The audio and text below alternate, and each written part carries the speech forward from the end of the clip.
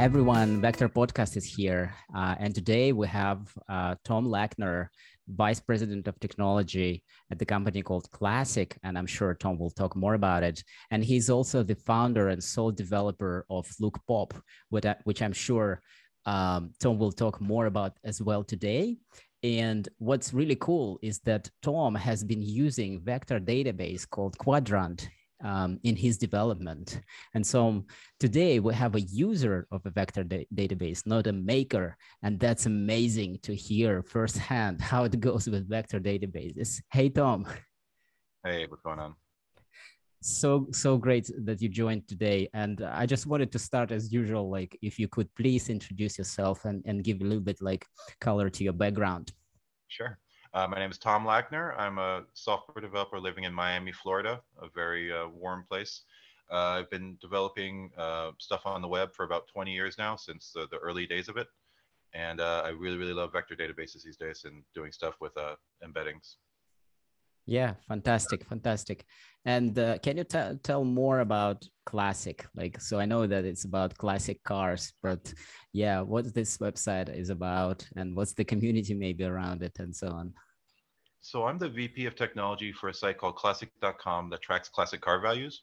So what we basically do is we go out on the web and we grab all the car sales that are occurring that are happen in a way that's easily understood. So if anything is sold with a price on it, we record that information and then we cross-reference all these vehicles broken down into what we call markets. So if a vehicle came in two different trims, two different levels of options, we break those out separately and we can give the user a really good estimate of value with very specific and granular understanding of what a car is really worth. So it's basically like a big data for cars type project, I guess you could say.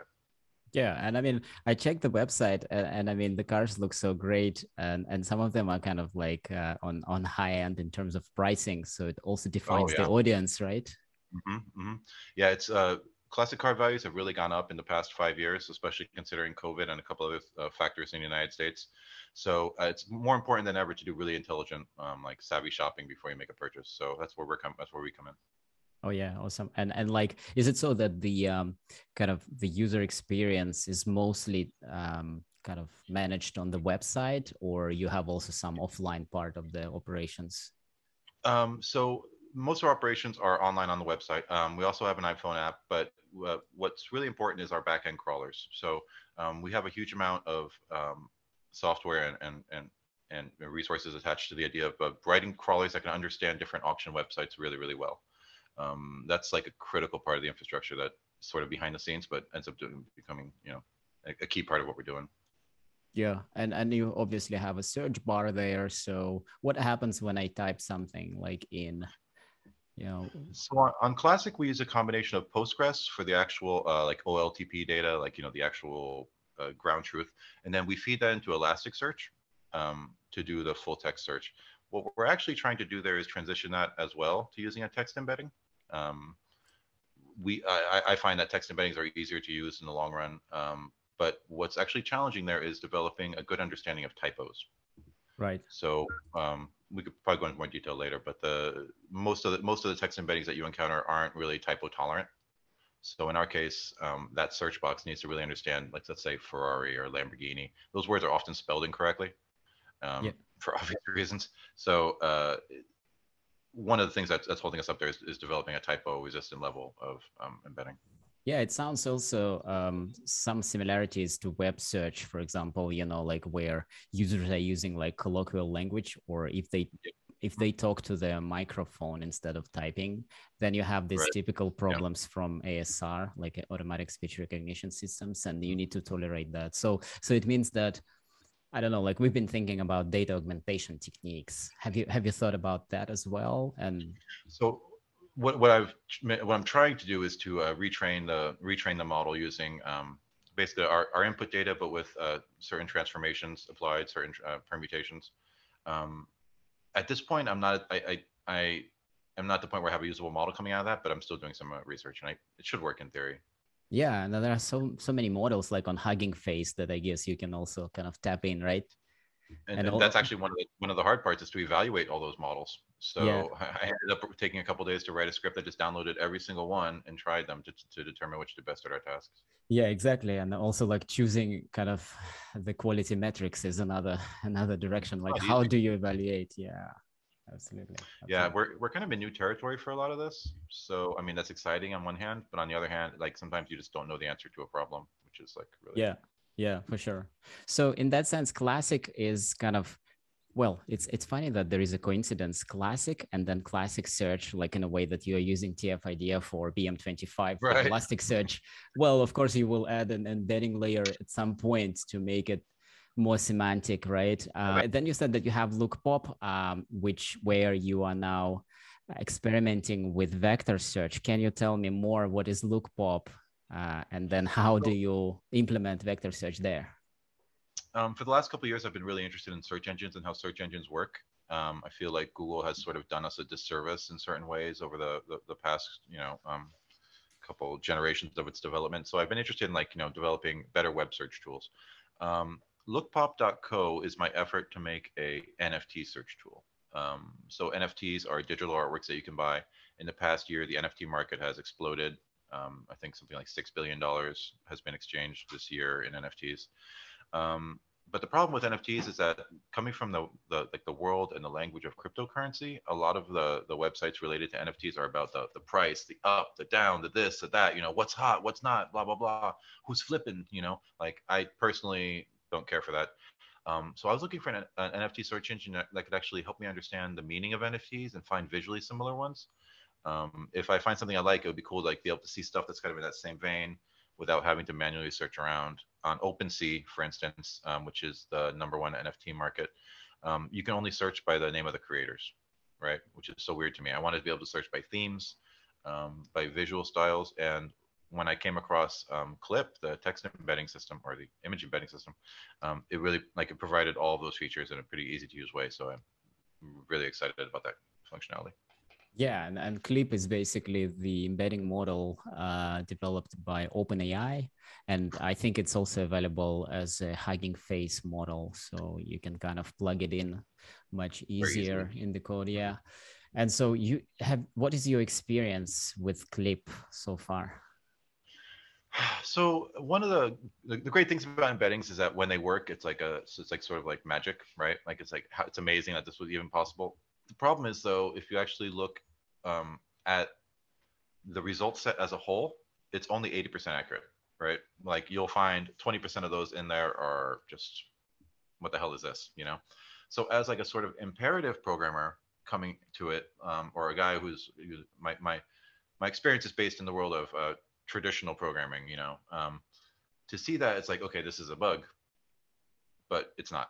That's one of the switchovers you need to make is to accept the fact that you're gonna get a lot of great results for very little effort, but you're not gonna get ever 100% results. It's more about identifying the results that are bad, flagging them, and trying to retrain to get them out of the loop in the future.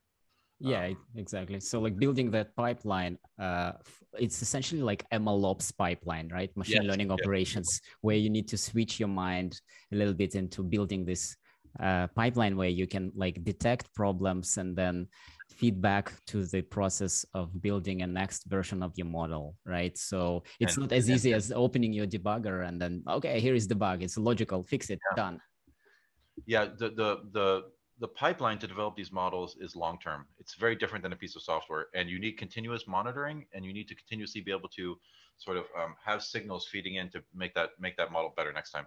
It's actually pretty difficult. I know there's a lot of startups around like ML ops now, which makes total sense to me, but it's almost like I feel like developers, myself included, need to build the mindset and to mentally know like, okay, these are the different components that I need to put into the system.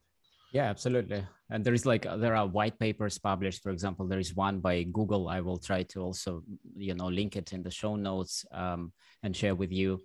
But it's fairly long document and it goes so high level that you might get asleep, while reading it. So you need like real tools, right? And you need some kind of understanding. Okay, I stitch this together and I just achieve my goal. I don't want to like build the fully blown MLOps pipeline, right?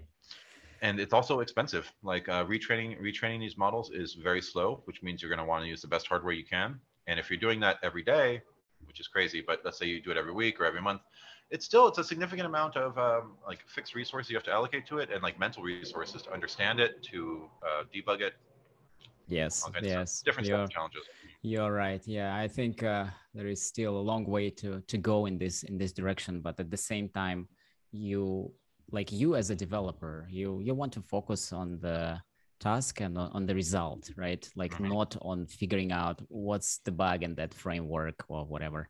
So Yep. yeah, I think there are tools already available. So maybe one of them that I've been using is Determined AI, or kind of doing some early stage moves there. It's completely open source, and it claims that basically it utilizes your GPUs to the maximum, because GPUs are super expensive, and yeah, so basically it abstracts GPU kind of allocation away from you, but it has some limitations as well.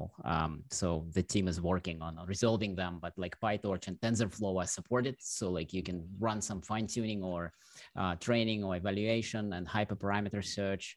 So yeah, I mean, it gives you a sense of control in a way, but of course that comes with some rigidity built in, but eventually I really hope that they will make it and it will be more kind of widespread.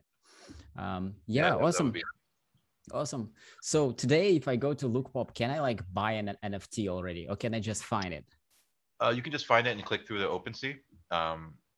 The actual process of you getting the deliverable and the token and all that stuff is actually pretty complicated. So I'm going to let them do it. I really want to on Lookpop hopefully be indexing tons of different NFT markets.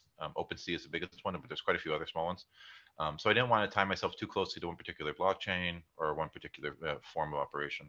I do think that this is developing so quickly. You know, NFTs weren't even a thing until about 2 years ago. So I feel like it's a little early to sort of like get in bed with just one of the vendors or just one of the partners. Yeah.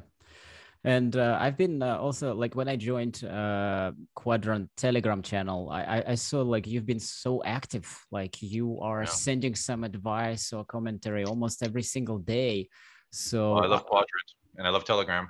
Yeah, I was just thinking like you are the developer of Quadrant or what, but you are the user, is that right? Yeah, I mean, I think I'm doing like informal tech support in the opposite time zone because they're all in CET, like you are, and you know, for some reason, a lot of people wind up in American time in there. I I was looking for a long time for a vector database. I tried FAISS, FACE, I think they call it, in Python, and I tried a couple others, and I really didn't find anything. I like, guess you could say, like intuitively like scratch my itch. Like I don't like software that's too complicated. I like things that are sort of like isolated and independent and easy to install and use. And Quadrant just sort of like ticked all those boxes for me. Like it's a small download, it's Dockerized, so it's very easy to install. The API just makes sense. I had evaluated other vector databases. We can talk about that if you want. I found that Quadrant was the best mix of all those different factors. So when I embrace an open source project, I try to do my best to help them out. So I built the first Elixir connector to use Quadrant from Elixir, and I'm trying to still develop other little pieces of the puzzle.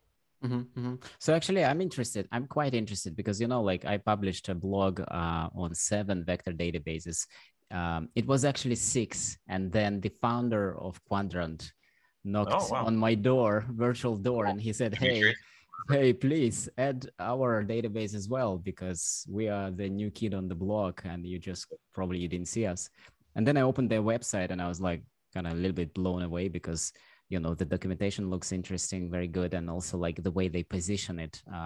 They talk about like metric deep learning, some things that I didn't even hear before, and then I also discovered the developer team, like what they do, and also they customized like HNSW algorithm as well, the graph algorithm.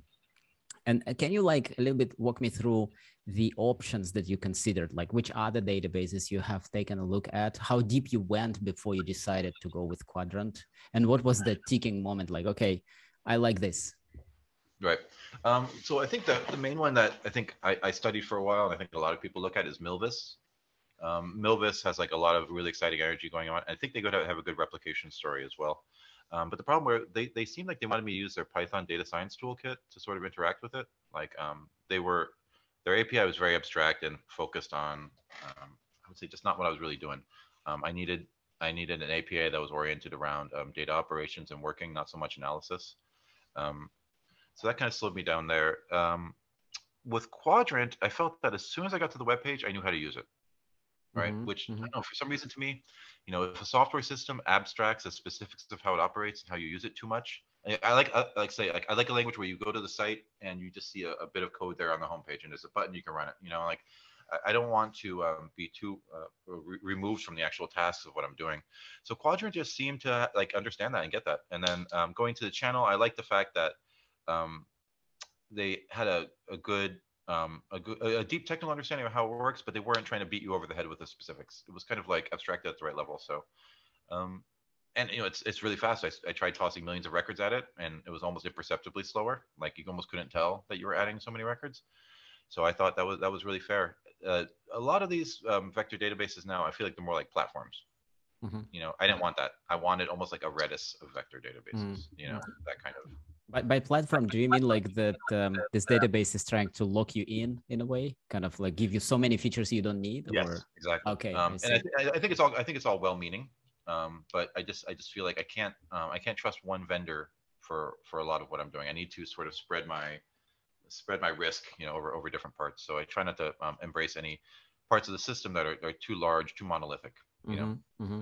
Yeah, and I guess at Like this point you're wearing your VP hat, right? VP of right, engineering hat that you right. you you don't just kind of like, oh, this is a sexy platform or tool, let's use it, but you want to see long term what are the implications, right?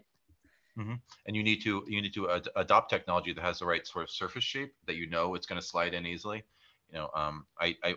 With, for instance, with Python face or whatever, I knew that was going to be a nightmare to make connectors for different systems, and I also knew that I wasn't going to program my entire thing in Python, and I Mm. also knew that I would need to have a long-term component running a web server that was independent of Python backend restarts. So with all those factors together, I think that Quadrant was kind of like the obvious choice. And plus, just looking through the code, it seemed short. For some reason, I've been having really good results with stuff written in Rust lately. I like a lot of Rust software I come across is really reliable and performant. Yeah. So like It's great stuff. that's what I was about to ask. Like when you were choosing the platform or the database, did you pay attention to the programming language that it was implemented in as well? Yeah, I for some reason I know it's unfair, but I've definitely observed certain patterns in let's say all Java based server applications. Like let's say Elastic is a great example. They always want to consume many CPUs and have low RAM limitations, and of course there's still that confusing garbage collection cycles in Java.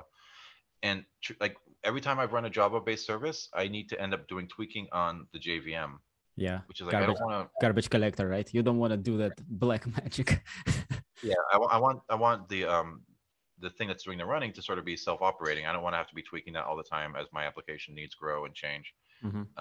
So that kind of like disqualifies all Java-based software for me. And I believe that one of the major vector databases is Java, right? I think it's Viavid, Views.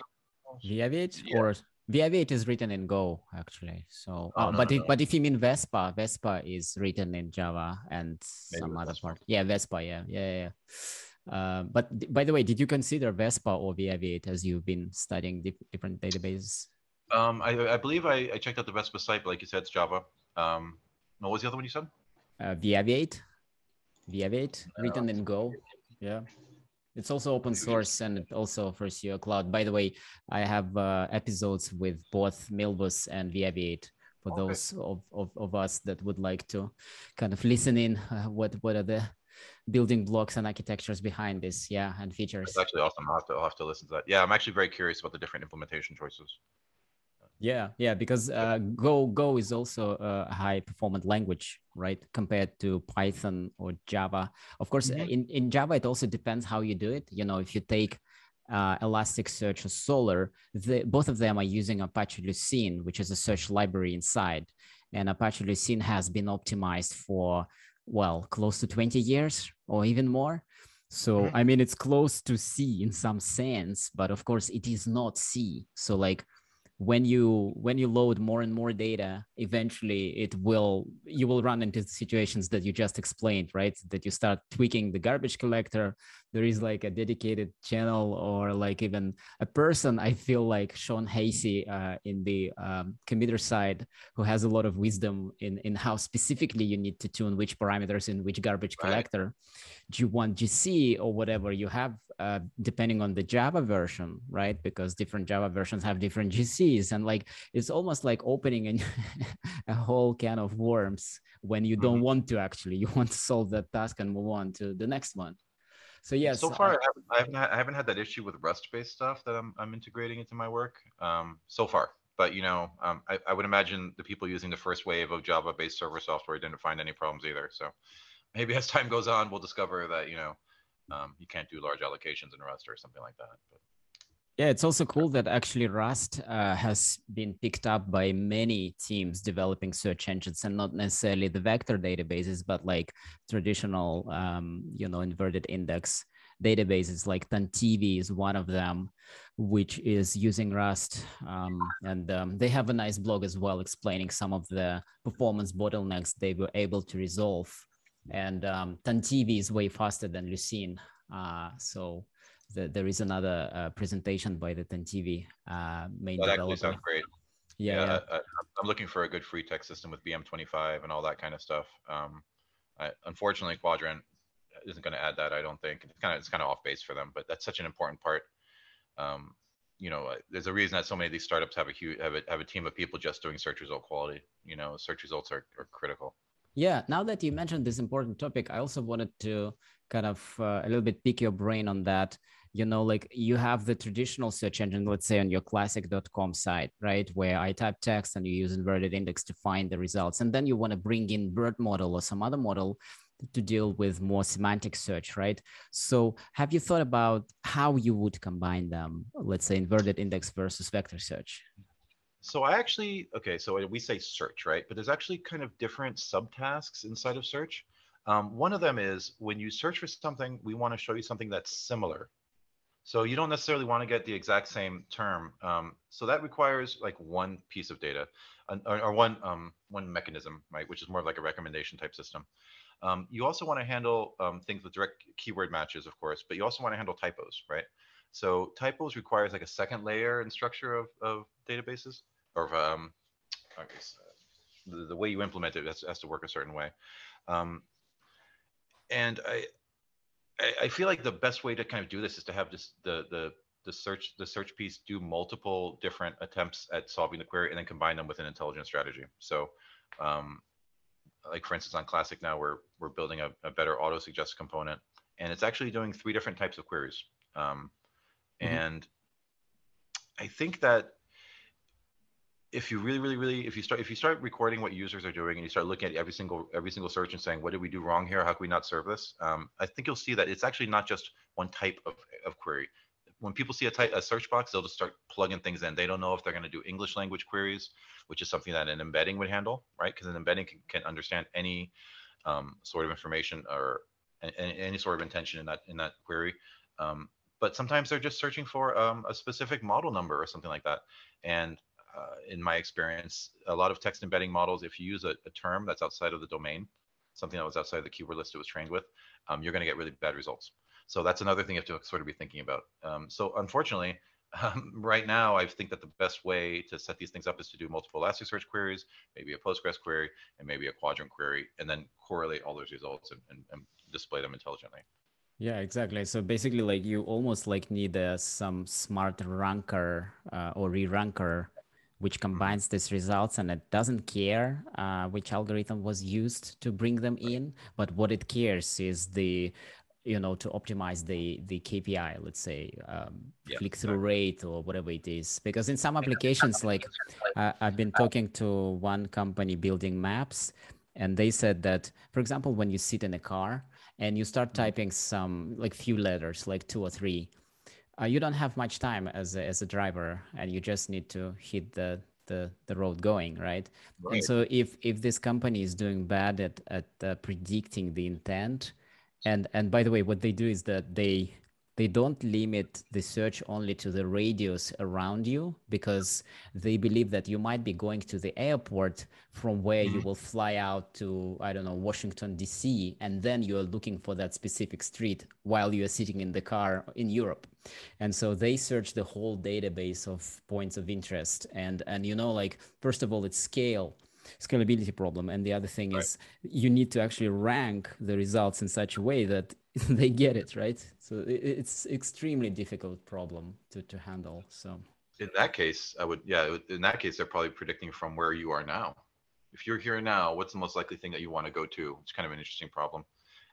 And actually, that's like, you actually kind of bring up a good point, is that a lot of startups don't have enough data to make those intelligent associations.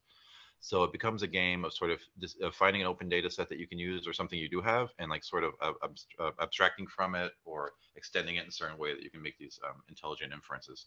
But it's very, very difficult. And until you have a lot of users, you don't have any data coming back to you telling you whether or not you're doing a good job. yeah. So it's not easy. And I think that's one of the reasons that we see that some of these big startups, these platforms become very entrenched with their data learning tools, or their machine learning tools, their data sets they already have. It becomes hard to unseat them, Yeah. because all the activity in that space is happening on their property, you know? Yeah, exactly. So, and one thing I wanted to also mention, that you said you want to handle typos. Did you know, or did you look into byte level embedding models? So basically, instead of, you know, segmenting the word, let's say letter by letter, whatever, which could be also expensive, they go into byte level. I think that paper was published by Google. I will try to look it up and also link it in the show notes. But did you know about this, or did you consider such models? That's news to me. What I've been trying to do is just retrain an existing model with a bunch of permutations and things I could obviously think of that were like a common typos, like dashes and stuff like that. But that's a very interesting idea. So basically, they're working on a character by character level, right? So the embedding itself is composed of that's.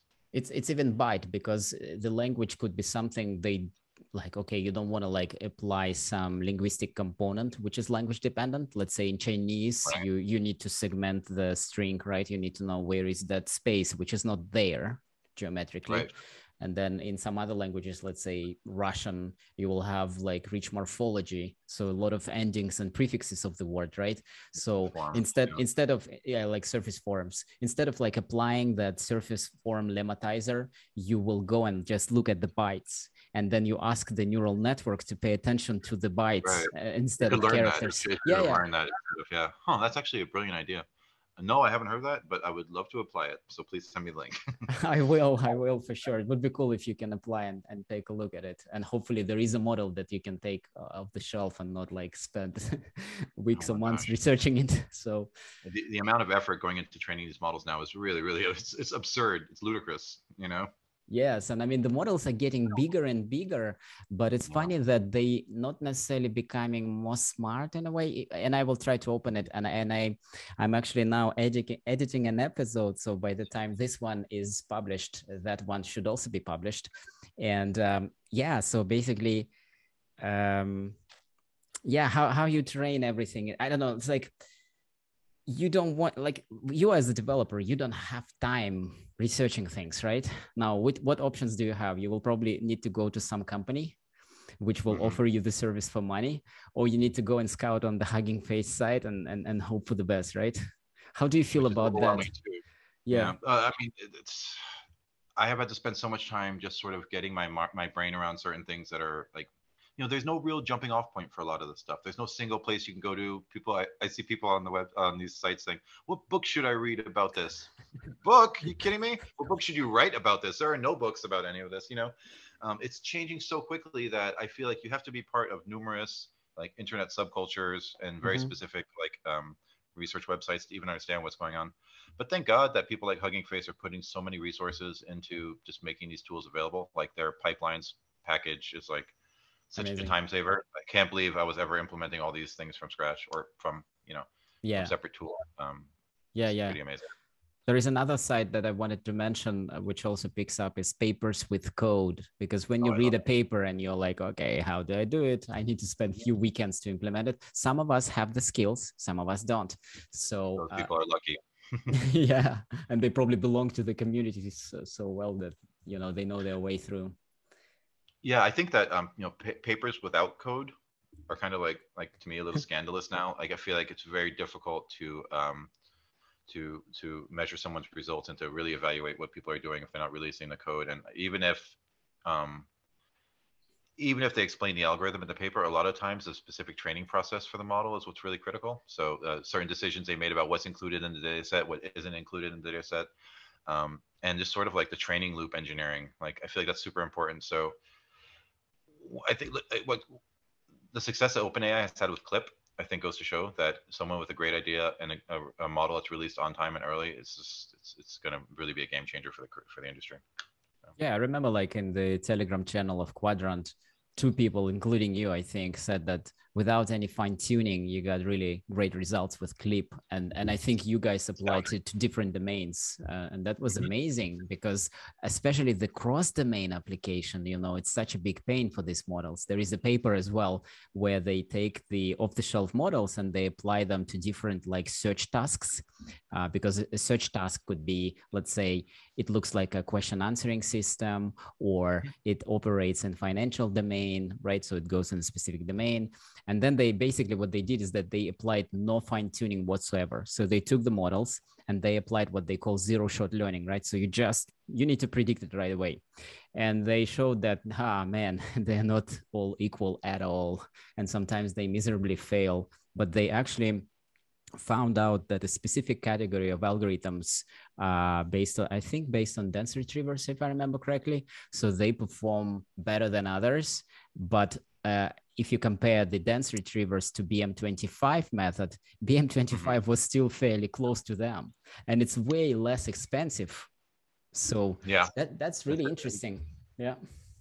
It also depends a lot on the very, very specific use cases of your users. Like what you're saying with BM25, if something is very, if they're searching for a lot of sort of jargon and industry specific stuff, BM25 is definitely going to kill it compared to even models that are tolerant of terms outside of their keyword space. Like I really feel like what we need is a more natural way to blend these two kinds of techniques. And I think as we see more and more advanced vector-based search engines coming out, we're going to see systems that are able to sort of store the full text, store the vector embedding, compare them both, and rank them in a uniform way, which is like so critical. And I think something you mentioned that is super interesting is to these systems that are they're retraining them using these simple keyword or question answering tasks, and the end result comes out much better. The accuracy and stuff. I think that's so interesting, and I believe that if you could take a model and take specifics about your use case and blend them together very quickly and easily, I think that we would end up seeing embeddings that produce a much better result in the field.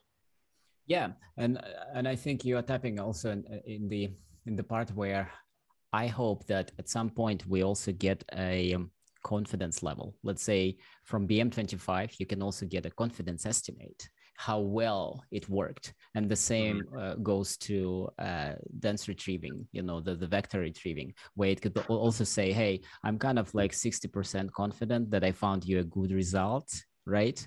Then the question is how you build it, but like that's the goal. Let's say I'm just pushing this out to the universe. So hey, everyone who works on search engines, maybe you can consider this, or maybe you already are considering this. But I think that would be so much easier because, for example, in e-commerce, right, one of the problems is zero hit search, and probably for your search engines as well, right? Like somebody typed something that you couldn't handle. Now, what do you show? A blank screen, or you show the most popular NFTs, right? And that's one of the hard things about, I guess, a traditional imperative based search engine. You can never show the user an empty page. You can never just say, oh, nothing, sorry, try again. You have to always be like feeding them next steps that they can go to that make a lot of sense. And that's definitely one of the challenges with old style database search approaches, was just finding results that are relevant but not quite right. You know, SQL doesn't really do that. that's another great thing about Quadrant, at least, is that a lot of times you're getting a score metric back that is a good and continuous, value. It's not Boolean. Yes, this matched. No, that didn't match. Yeah, yeah, exactly. I remember like when I was entering this field slowly, I had a friend who was majoring in information retrieval systems as an academic, and I asked him, hey, so if how do search engine work? Like if I type something, what happens next? And I knew nothing about inverted indexes, nothing at all. And he said, yeah, there is like an inverted index. So we break documents down into this kind of vector of terms, and then it points, each term points to the posting list with doc IDs and so on. And then you apply Boolean like logic on top of those, and you make it efficient. But then I was still not satisfied. I said, hey, so it means that if I need to find something, let's say I'm in discovery mode, I don't know what to type. So what should I do? And he said, yeah, the IR is not there yet. Like there is no discovery. You literally need to type at least something, right? And then I said, okay, when I type something, like how does the search engine know what I'm looking for? And he said, well, that inverted model, which is a vector space model from the 60s or 70s, it basically builds some kind of understanding of the document. And I said, how exactly does it understand the document? And he said, basically, it's a bag of words. And I said, how can it make sure that it understood the meaning when it's just bag of words? Well, he said there is also IDF component, NTF component, and these two play together.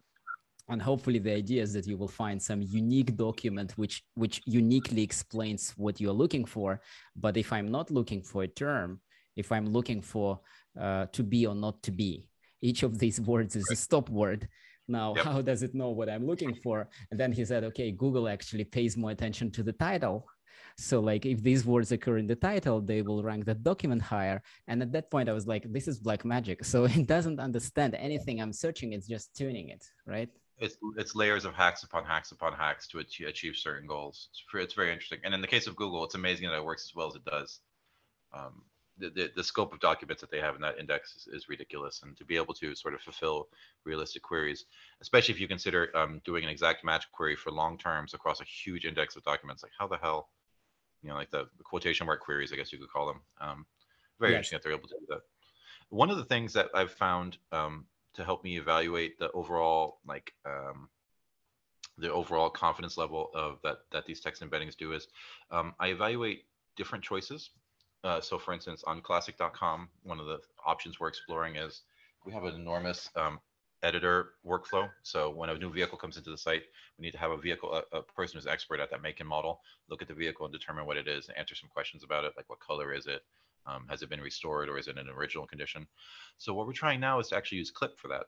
So I have a database of those, let's say, potential colors, and then I evaluate the image with Clip, and I say, picture of a red car, picture of a blue car, picture of a green car, and then I look at all of them and I determine which one has the closest distance, but also overall, did any of them have a close distance, or were they all kind of distant, or were they all very far away from the embedding of the query? And if so, then I tell myself that okay, that we're not answering this question well, right? Like the fact that it had no strong suggestion at all is in a way a confidence factor, or a confidence metric in a way, which is kind of interesting to evaluate. That's a fantastic, like you're able to find an answer to my question, which is like broad enough, I think, but like essentially you can use a threshold on the distance. It didn't cross my mind at all. Like, yeah, you're right. Like you can define kind of like the confidence interval for these distances, right? And you know which metric you're using, and you know your data set as well, right? So you could go through the mill of your lab and check, okay, is this a good one? Is this a bad one? Yeah, that's an amazing solution that you just came up with. And from the perspective of the amount of artifacts. So when you're building a piece of software, you have to say, how many little artifacts am I creating here? What do I have to actually do? Am I creating a lot of stuff? Am I just creating a little bit of stuff that works for a broad range of data and use cases? Now with Clip, you get so much for free, quote unquote, like that whole question answering system that I used to implement that it took a couple hours, and of course it's going to take a lot of tweaking, but compared to training a bunch of image classifiers to answer the same task, which would take me an enormous amount of effort, I would have to have, we have 7 different attributes, so there have to be 7 different models. hundreds of thousands of training images for each, a very elaborate process of manually correlating them. With Clip, I just got all that quickly. And again, it's not super accurate, but it gives you a building block that you can just apply everywhere. And if at some point I wanted to find other vehicles like this one, that same model works. If I want to find if this matches a certain given piece of text, like is this a Ford Mustang, that model works. It's just, I don't know, it's really, really, really amazing. Yeah, it's mind blowing that, science, as you said, somebody in the science world thought about this problem and they came up with some really great solution that you can actually use. But when you discovered that Clip works so well, did you get amazed to the point of going back and reading the paper, or you're not interested in papers? I flipped through the paper. I'm interested in papers to some extent. I know some people like take a week off of work to read a paper and stuff like that. I'm like, whoa. Wow. I don't come from a math background. I come from more of a practitioner, programmer background. So for me, I actually prefer sometimes to study the code and to understand. Like a lot of times, their usage instructions will give you a lot of like subtle information about ways that you should and should not apply it. So I kind of stay in that space for the most part. But I am definitely paying a lot of attention to all embeddings at this point, and I feel like this is like, especially the multimodal ones. Once they start including video content, and once we can run audio through there as well, it's just going to be a really exciting time to be alive. Yeah, I think it's great that you're looking at the code, because it's like several levels of abstraction, right? First, you are trying to understand, okay, is this useful? Okay, it is. How does it work? Maybe what are the limitations? What are the advantages? Then you go to the papers, so where they of course beautifully describe the algorithm and they say it's the best, so it beats the state of the art and over the previous work. But the problem is that there is always a gap, or usually there is a gap between the paper and the code. So if they publish the open source code, you go there and oh my god, there is like a bunch of additional hacks on top of the paper to make it really work. Oh, I see. So yeah, it's amazing that you go back and read the code. And are you getting scared of reading like C++ code? Or no. I mean, okay. In a way, C++ is like, it's so much. It's different side of it's a different part of your brain. C++ is so much simpler in a certain sense that every line there has a specific action at a specific point in the code. Like every line there has a certain meaning. With let's say a model in PyTorch, there's a lot of, like, for instance, like if your normalization is wrong, right? It's hard to tell that, and it's hard to even see that except for watching a training curve and guessing and sort of hoping. And maybe that's part of maybe that speaks to my skill set. But I definitely think that the machine learning model is brilliant because it's such a small amount of code that can do so much. Whereas the C++ stuff is interesting because everything is excruciatingly carefully defined. So it's kind of two separate sides, but both beautiful in their own way. Yeah, absolutely, and especially when they get combined. So you build some model on C++, because for example, HNSW, the graph algorithm, is implemented in C++, which looks like C. So I took a look at it with one of my colleagues, and he was like, wow, this is not the modern C++ code. And they're basically, yeah, it's like basic. It looks very basic in a way. Of course, they use some C++ elements, but like, for example, they allocate memory with like this malloc. low level of mallocs. Yeah, and you're like, wow, yeah, you're doing that. And then some other companies, for example, like Semi, which built Viaviate, or Quadrant, like basically re-implement the algorithm in their language of choice, Go or Rust or whatever. So because you feel probably better after understanding each bit there, and then you can also control it in the way you want, especially after listening to users. Yeah, and I think that it's kind of like they're living in different computational spaces in a sense. Like what they're expressing and what that line of code does is the complete opposite from the perspective of what we're committing to the machine here. The machine learning models, we're building a framework in which it's capable of learning something. In a C++ based or any imperative environment like that, we're expressing everything it can specifically do. It's almost the opposite. It's kind of interesting to think about. Yeah, exactly. Hey, Tom, it was really great talking to you, but I was still thinking, like, if you can spend a few minutes, and if you are not averse to philosophy, like I like to ask this question also to each guest on my podcast, like, considering that vector search is an emerging field in many ways, we don't know yet if it will fully replace the traditional search or if they will work together. But in general, like what makes you excited? Why are you doing this? Like what keeps you going and exploring this field today? I have a very simple answer for you. I'm tired of writing if statements. So you want to piggyback on some complex models that were trained I want somewhere? to yeah, I want to show the machine examples of it working correctly and examples of it working incorrectly, and the machine learns exactly what those if statements should be. I mean, it's the idea that we have to train something by illustrating every possible variation of it is just insane. If imagine like on, let's say on Lookpop, when you're searching for money and you see images with dollar signs in it, like that could have been programmed by a human being, but it would take a team of hundreds and it would take them 10 years, and then they would finally have the money detector, you know. With a machine learning model, some brilliant dudes took a couple months to express how it could work, and now it can solve all these different questions. It's fascinating.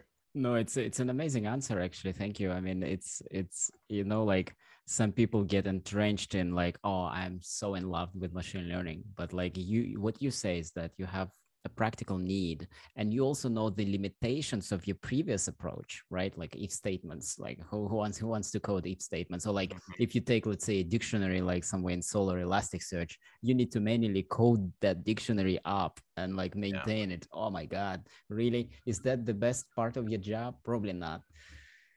Defining synonyms is, I cannot believe I have to define synonyms. Someone's already done this somewhere, you know? In dictionaries somewhere, and they're Yeah, just exactly. sitting Like, on come their on, bring it in somewhere. dusty Constant shelves, problem. and why not embed them inside the machine learning algorithm? Yeah, absolutely. Hey, it's so fantastic talking to you. Thanks That for was good. bringing this user perspective. And like, is there something you would like to announce or share with the audience? You know, anything at all? Just check out lookpop.co and take in some NFTs in your life. Yeah, and buy an NFT and spice up your life, your digital Yep. life, right? Yeah, Yep. awesome. Hey, Great. Tom, thanks so much. I Thank you. really wish you all the best in trying Quadrant and implementing it in your product, and also like the whole web to your user base. And I'm sure we can talk later as well. And you can share some progress bits, you know, as you go. I would love that. Great. Awesome. Thank you so much for having the Thank you opportunity so to talk. much. Yeah, Bye. bye bye.